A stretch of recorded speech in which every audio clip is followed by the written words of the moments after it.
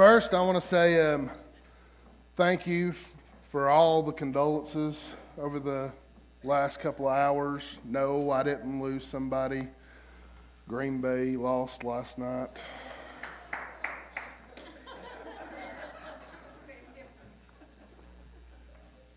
Don't be a stumbling block, brother. I will say this, it was pretty cool last night.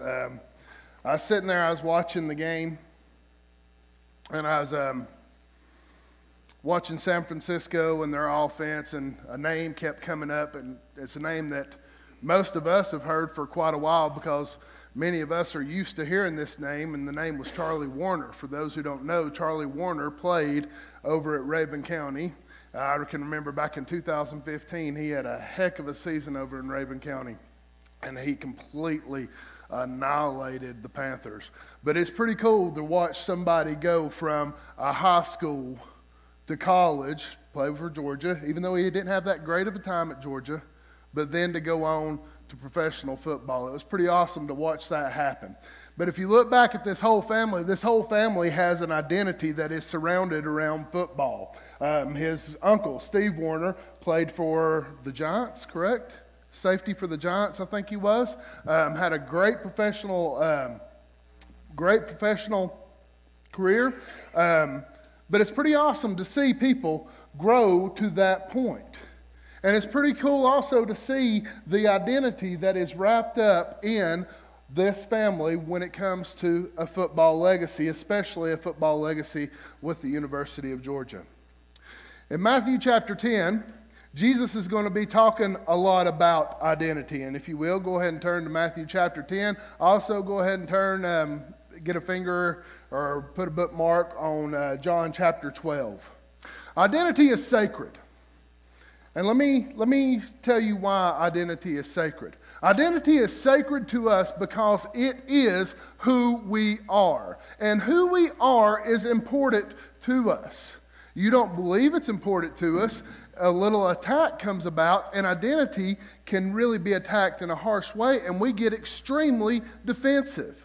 You back us back in a corner when it comes to our identity, we're going to come out fighting. It's sacred to us. It almost becomes a God to us. It's something that we worship. It's something that it embodies us. It's something that we have within us. But identity is something that we also can tell a lot by a person. Whenever I meet a gentleman for the first time, one of the first questions that I will ask him, how many of you know one of the first questions that a man asks another man? What was that? What do you do? Isn't it funny how that come out automatically? What do you do? Why is this asked between men? Because men find their identity in what they do. They find their identity in their work.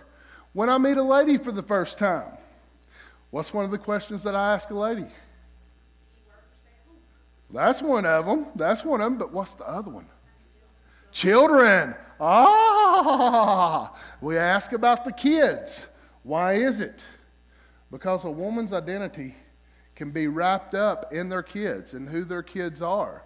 This is why a lot of parents carry that, or a lot of moms carry that, what I call mom guilt. Because when their kids don't do as they expect them to, they feel guilty for that because their kids are a part of their identity. Whenever I meet a teenager for the first time, anybody know what the question I ask them?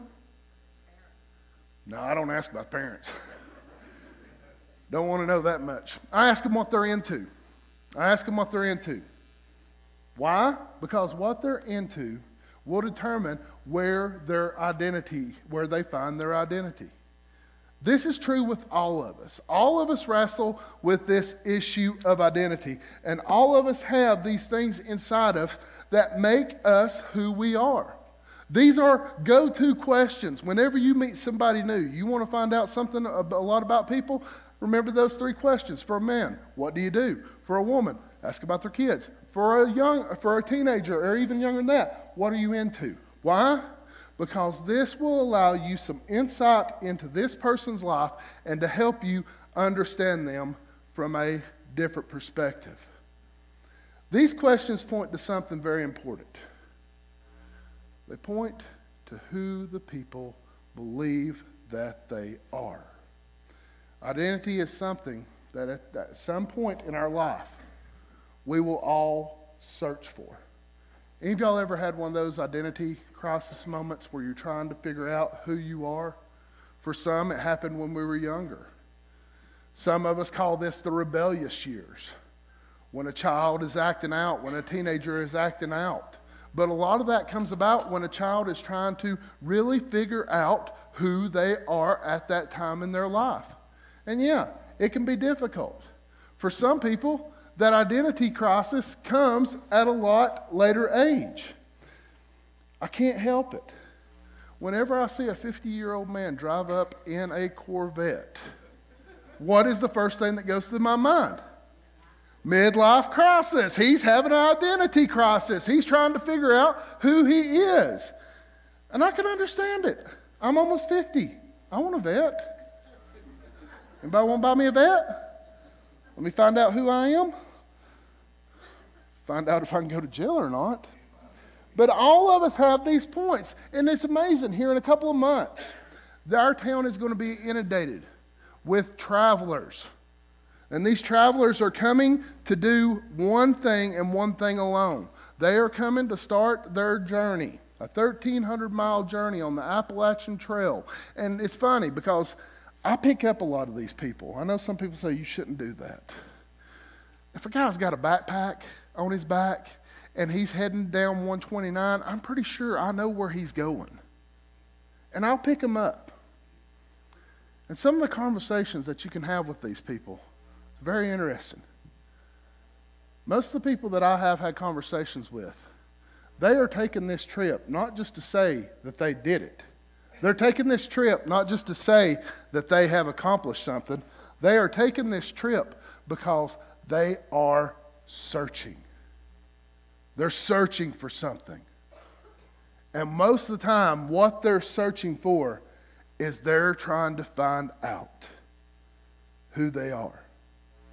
Some people will spend all of their life searching out multiple identities just to try to figure out where their true identity lies. Identity is sacred.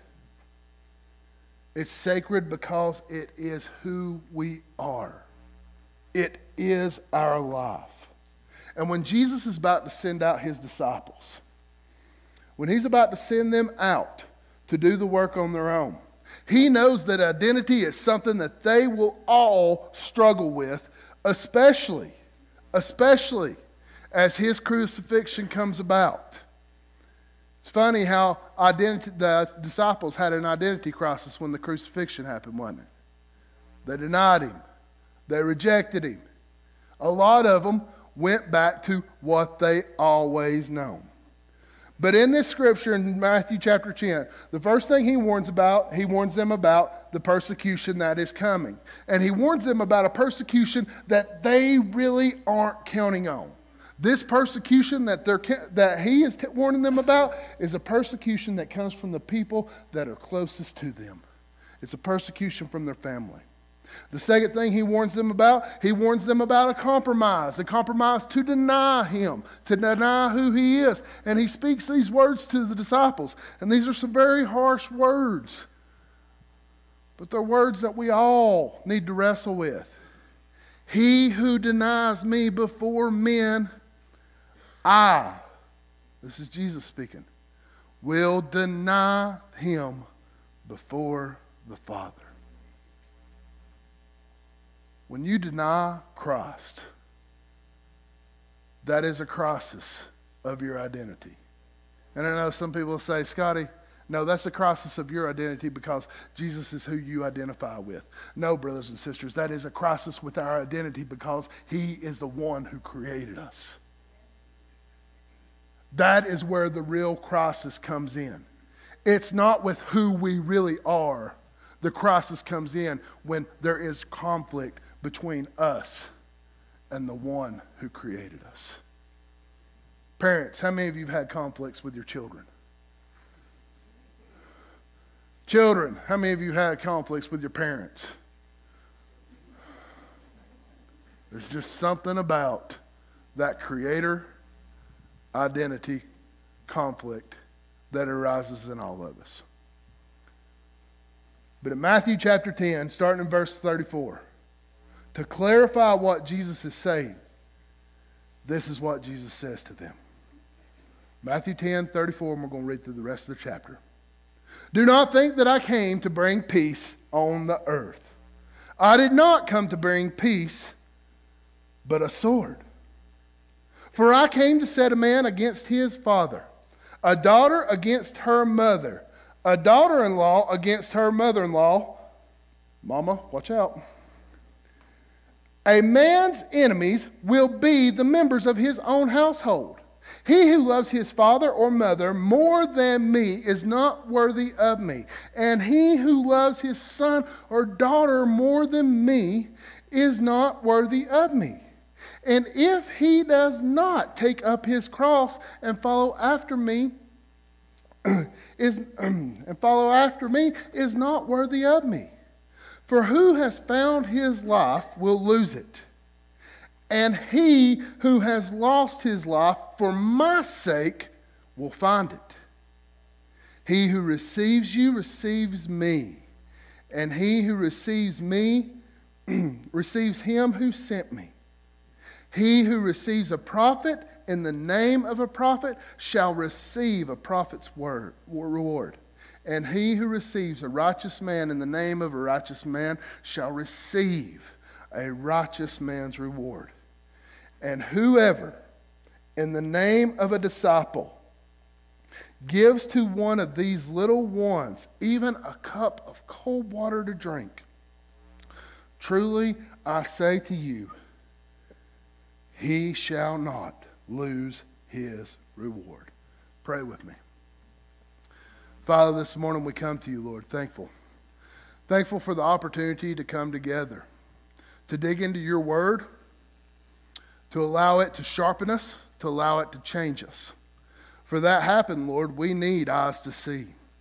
We need ears to hear. And we need a heart and a mind to understand what it is that your word is trying to do in us. Father, this morning I pray that your Spirit would be moving upon each and every one of us and would be transforming us from the inside out. So many of us spend all of our life, Lord, trying to transform our lives, and we always do it from the outside in. Father, do something in us that we could never do in ourselves. Give us your identity. It's in Jesus' name I pray. Amen. So I'll ask you a question. You've heard what Jesus said. I came to set a son against his father, a mother against her daughter against her mother, and a daughter-in-law against her mother-in-law. Does that mean that Jesus came to bring conflict to families? Is that what it's saying? Because if you look at this from a surface level, if you look at this from a level of just what it is saying, yeah, that could come across. That's exactly what Jesus is saying.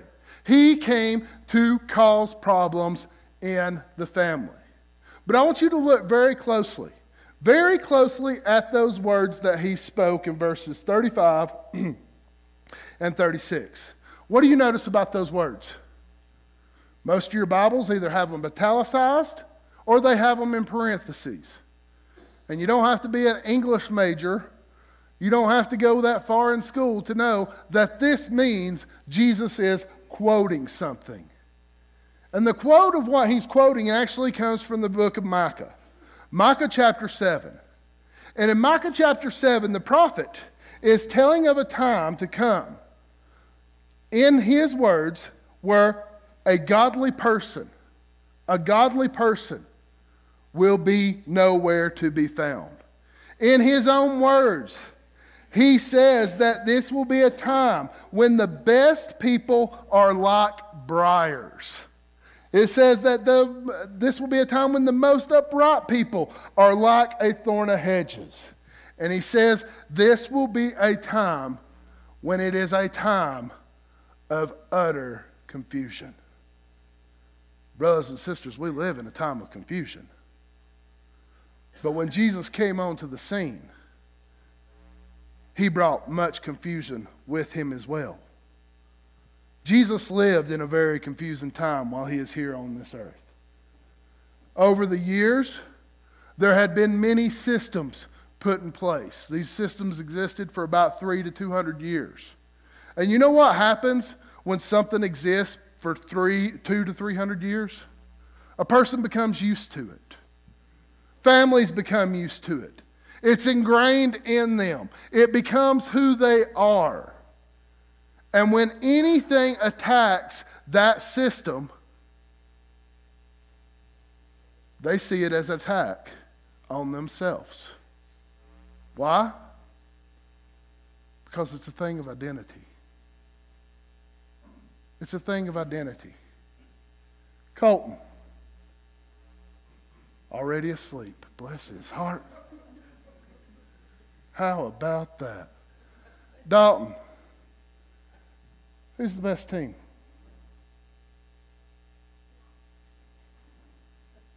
Did y'all hear what he said? Seahawks. Seahawks. Y'all want to know how that come about? His mama likes the Seahawks. His mama says that she started off liking the Seahawks because of the blue and the green. I think she started liking the Seahawks because of Russell Wilson. I'm just going to be honest with you, okay?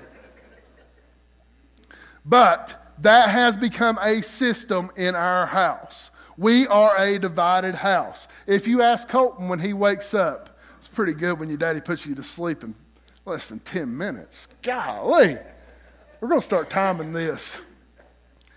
If you ask Colton who the best team in the world is, he's going to say the Packers. The Packers. And it's a family rivalry. And it's a friendly rivalry. It's a friendly rivalry until Jennifer takes jabs at me. Like asking me things like, when are you going to pick a better team? We made it to the playoffs. Y'all finished last in y'all's division. But these are sacred things to us. Why? Because we do. In some way, shape, or form, all of us find some identity in the systems that we have set up in our houses. Every single house has systems. I was surprised that there was only one University of Georgia shirt on in this whole place. What's wrong with you people? Most people find a lot of identity in sports. Talked about the Warners starting off. The Warners have a great identity in sports. This is something that they have bred into their family. UGA, football, Rabun County. It's a legacy. And when that legacy is attacked, what will be the response? Retaliation. Some people have put up legacies in their homes of family businesses. Some of you have a family business that you've had all of your life. And you have an aspiration for somebody in your family to take over that business. This happens a lot. And the reason you have that aspiration is because there's an identity that's set up in that. For some, it is alumni. Some of you went to college and you want your children to go to the same college. Some of you played a sport. You want your children to play the same sport. We have these systems set up in our home, and we don't realize how valuable they are to us until that child tells us they don't want to follow in our footsteps. They don't want to like the football team that our whole family's cheered for. They don't want to do any of these things that we have for them because they are trying to find their own identity. In the Jewish culture, there had been a tradition There had been things set up for 200 to 300 years that were very similar to this. The upright men that it talked about in the book of Micah, who's he referencing? He's referencing the Pharisees. And the upright men were like a hedge of thorns. And what this hedge of thorns did is it kept people from coming to God. That's what the Pharisees did. They made it so hard to come to God that it was almost like going up against a barrier. Who were the best? The best were the Sadducees. The Sadducees, if you look at them, they were steeped in tradition. And you didn't mess with their tradition. You did not mess with their tradition whatsoever. Some of us have traditions set up. We've got families who go to the Georgia-Florida game every year. It's a great tradition. We've got families who will spend time with their families on New Year's Eve. Great tradition. But you come up against these traditions, and what happens? Conflict. Conflict. When Jesus came on the scene, you know what he brought to the Pharisees and to the Sadducees? He brought conflict. And the conflict isn't really what we think it was. It wasn't a conflict of control. It wasn't a conflict of power. It was a conflict of identity. Jesus was telling them that they are not who they think they are. And what did they constantly tell Jesus? You are not the Son of God. When our identities are attacked, we take it personal, don't we? We take it personal. And we should. We should, because who we are is important to us. And there's a lot of things that we don't understand about this. We deal with the issue of racism. You know what? Skin color is sacred to people. It is their ethnicity. It is who they are. And it is not something that we should just minimize. It is sacred to them. It is their God-given gift. Don't attack it. Don't attack it. Your family heritage, whatever it may be, it's sacred to you.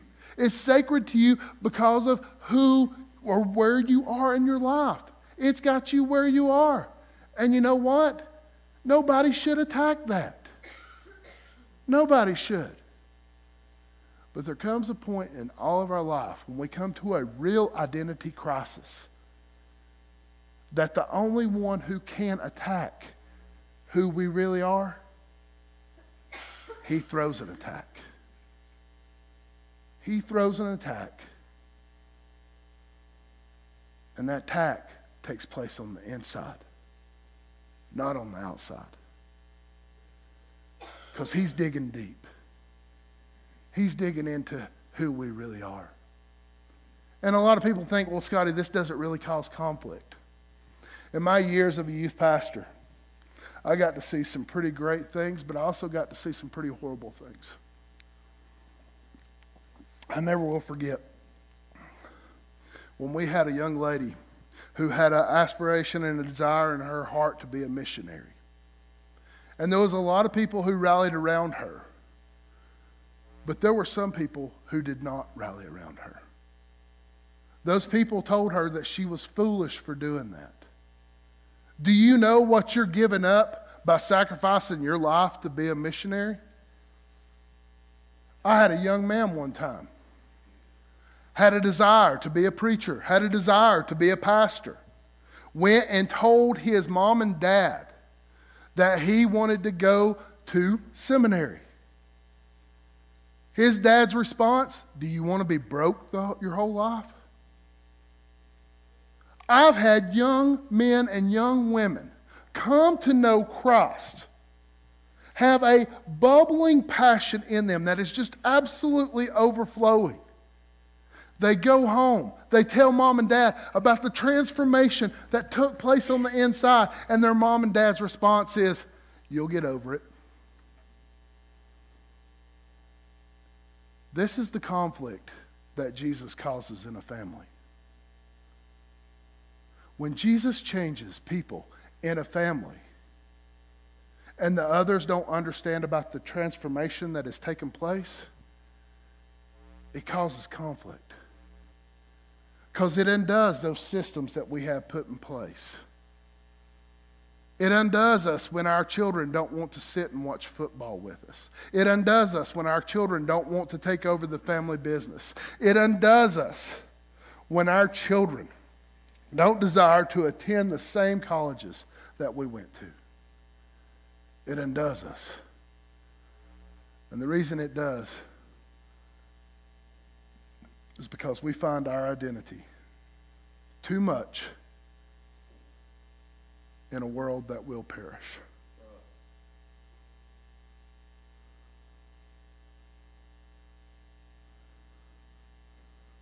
What's your greatest achievement in life?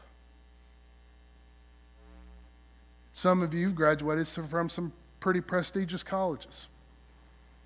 Some of you have made some pretty substantial businesses. Some of you have done some great things in your life. But when it comes to a kingdom mindset, how did those things benefit an eternal kingdom? Did they? Did they? Now, I'm not minimizing them. I'm not trying to minimize them. I'm not trying to minimize your business. I'm not trying to minimize your success. I'm not trying to minimize your graduation from a college. I'm not trying to minimize any of these things. But I am trying to get you to put them in perspective, because that is exactly what Jesus is trying to do to his disciples right here. Because he knows his disciples are going to come to a conflict within inside them.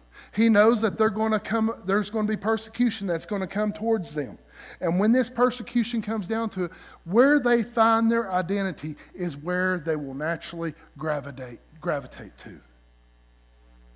Brothers and sisters, as long as our identity is in this world, we will always gravitate to this world.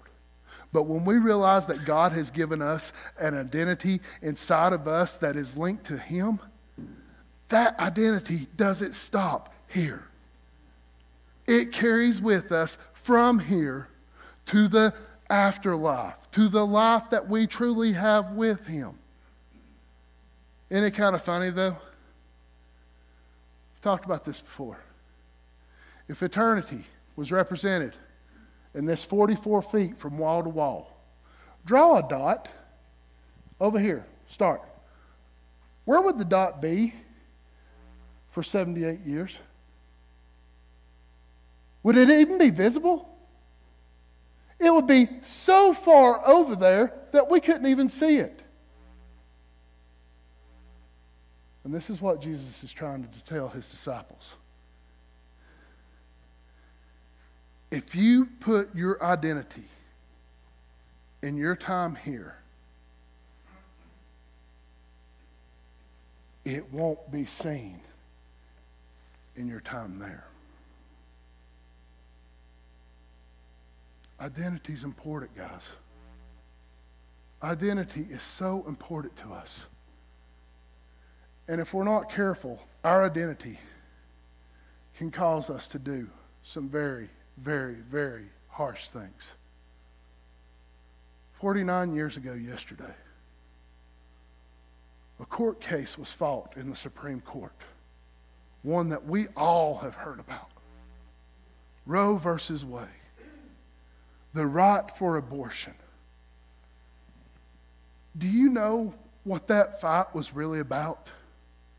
It was about a young woman who, just to be honest with you, really had nothing to do with abortion at all. But she wanted the right to have an abortion so that she could continue on with her college, so that she could continue on with her life, so that she could continue on living the life that she desired to live. You know what that court case was really about?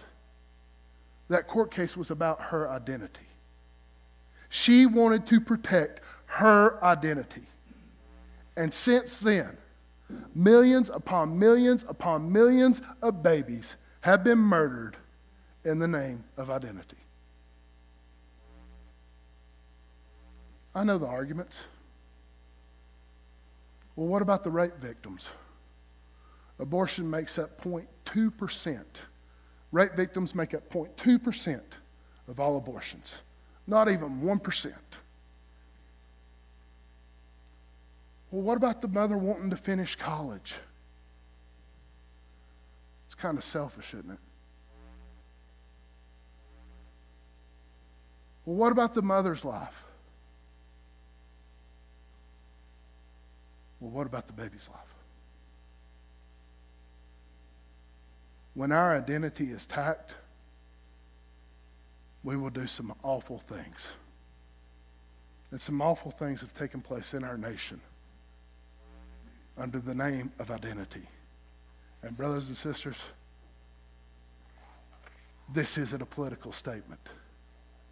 This is a God-fearing statement. Death with no cause is murder. And I want you to answer me one question right now. When's it okay to murder a child?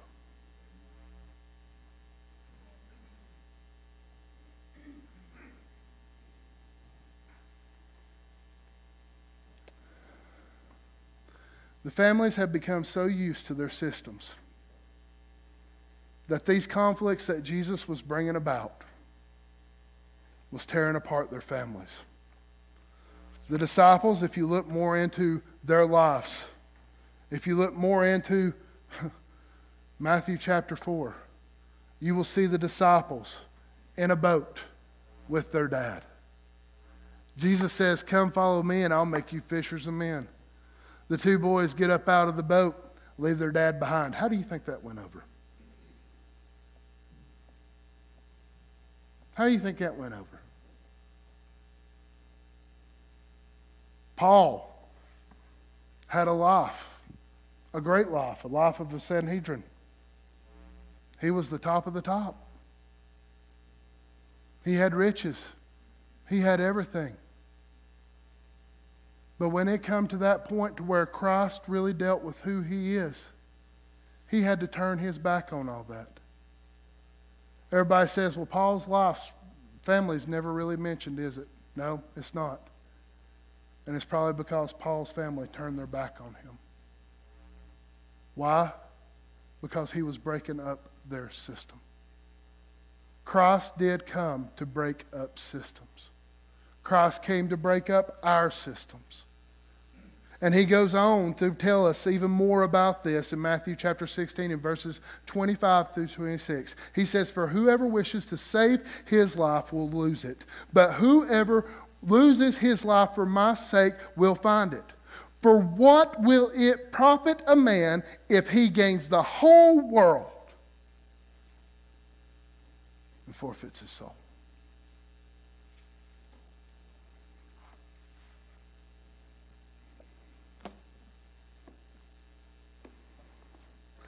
This world has a lot to offer, doesn't it?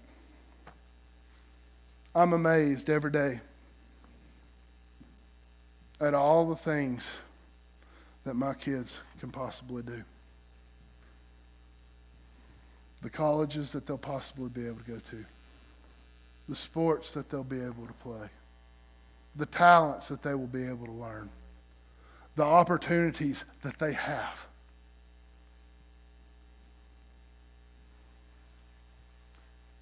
This world can offer a lot. But this world offers one thing that I think none of us really put a lot of thought into. This world offers us death. Eternal life, there is no death. And brothers and sisters, eternal life goes on whether you choose Jesus or not. You will either eternally be with him or you will eternally be separated from him in pain, in anguish, in all of these things. And you know why you'll truly be separated from him? It's not because you weren't successful. It's not because you didn't go to a college. It's not because you didn't play a sport. It's because you found your identity in all of those things, and you never have found your identity in Christ. When Jesus is about to go to the cross, he says some words that are very similar to what we read today. Excuse me. In verse 24 of John chapter 12, he says, "Truly, truly, I say to you, unless a grain of wheat falls into the earth and dies, it remains alone. But if it dies, it bears much fruit." That doesn't make sense, does it? That something has to die to bear fruit. He who loves his life loses it. And he who hates his life in this world will keep it in eternal life. If anyone serves me, he must. Let me repeat that.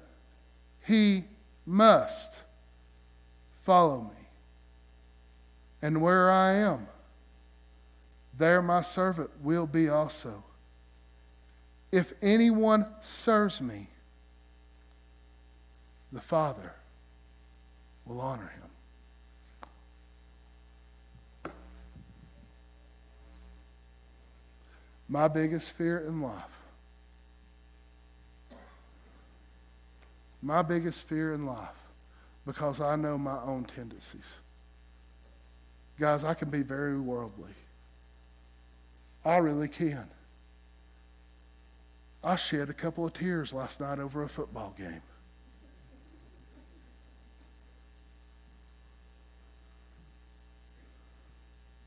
I like nice things.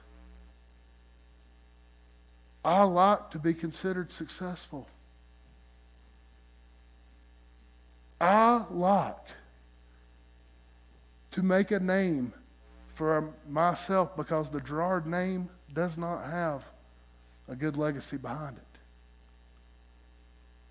But my biggest fear is that I will get so wrapped up in all of that that I will lead my boys to think that that is what's important. And I will lead my boys to think that the most important thing I've done in this life made a name for me. That's why if you find your life in this world, you will lose it. You never see a U-Haul in a funeral procession. You never see people buried with all their money. You never see people buried with all their diplomas, do you? Nope. You see them in a casket, and that's it.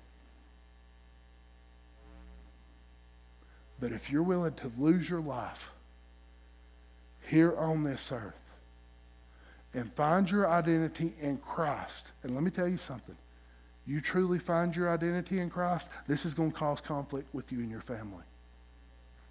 Why? Because you're not going to do things that they want you to do. You're going to do what Christ wants you to do. When you really find your identity in Christ and you lose your life on this earth, that's when you find it. The American dream is a cheap substitute to eternal life. And it's a cheap substitute that has entrapped many of us. And brothers and sisters, it's time that we repent.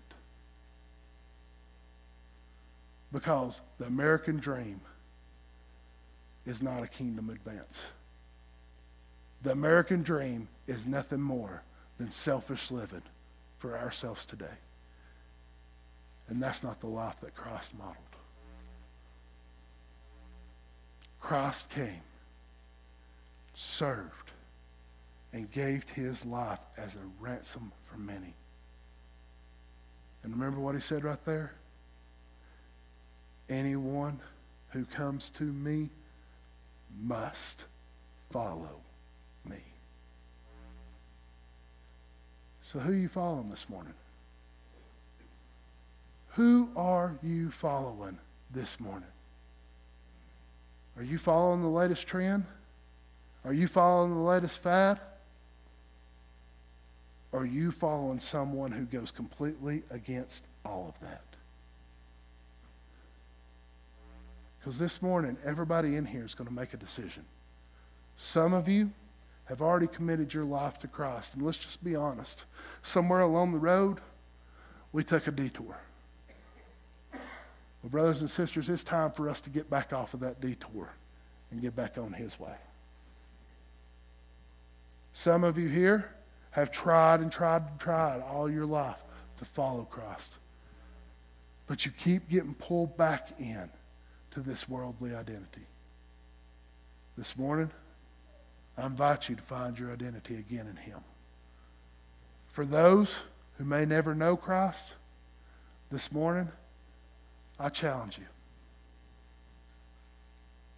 Believe that Jesus Christ came to this earth.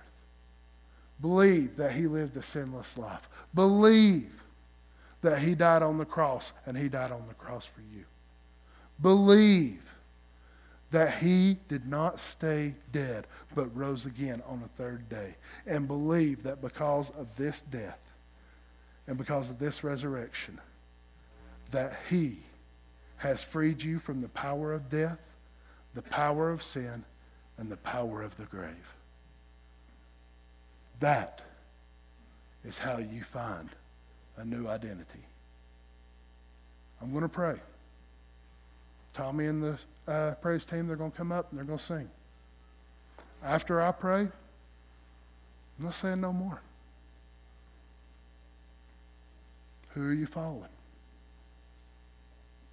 This morning, I truly believe with all my heart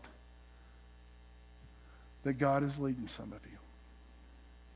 Will you follow? You can respond at the altar. You can fall down right where you are. That's how mighty our God is. He's everywhere.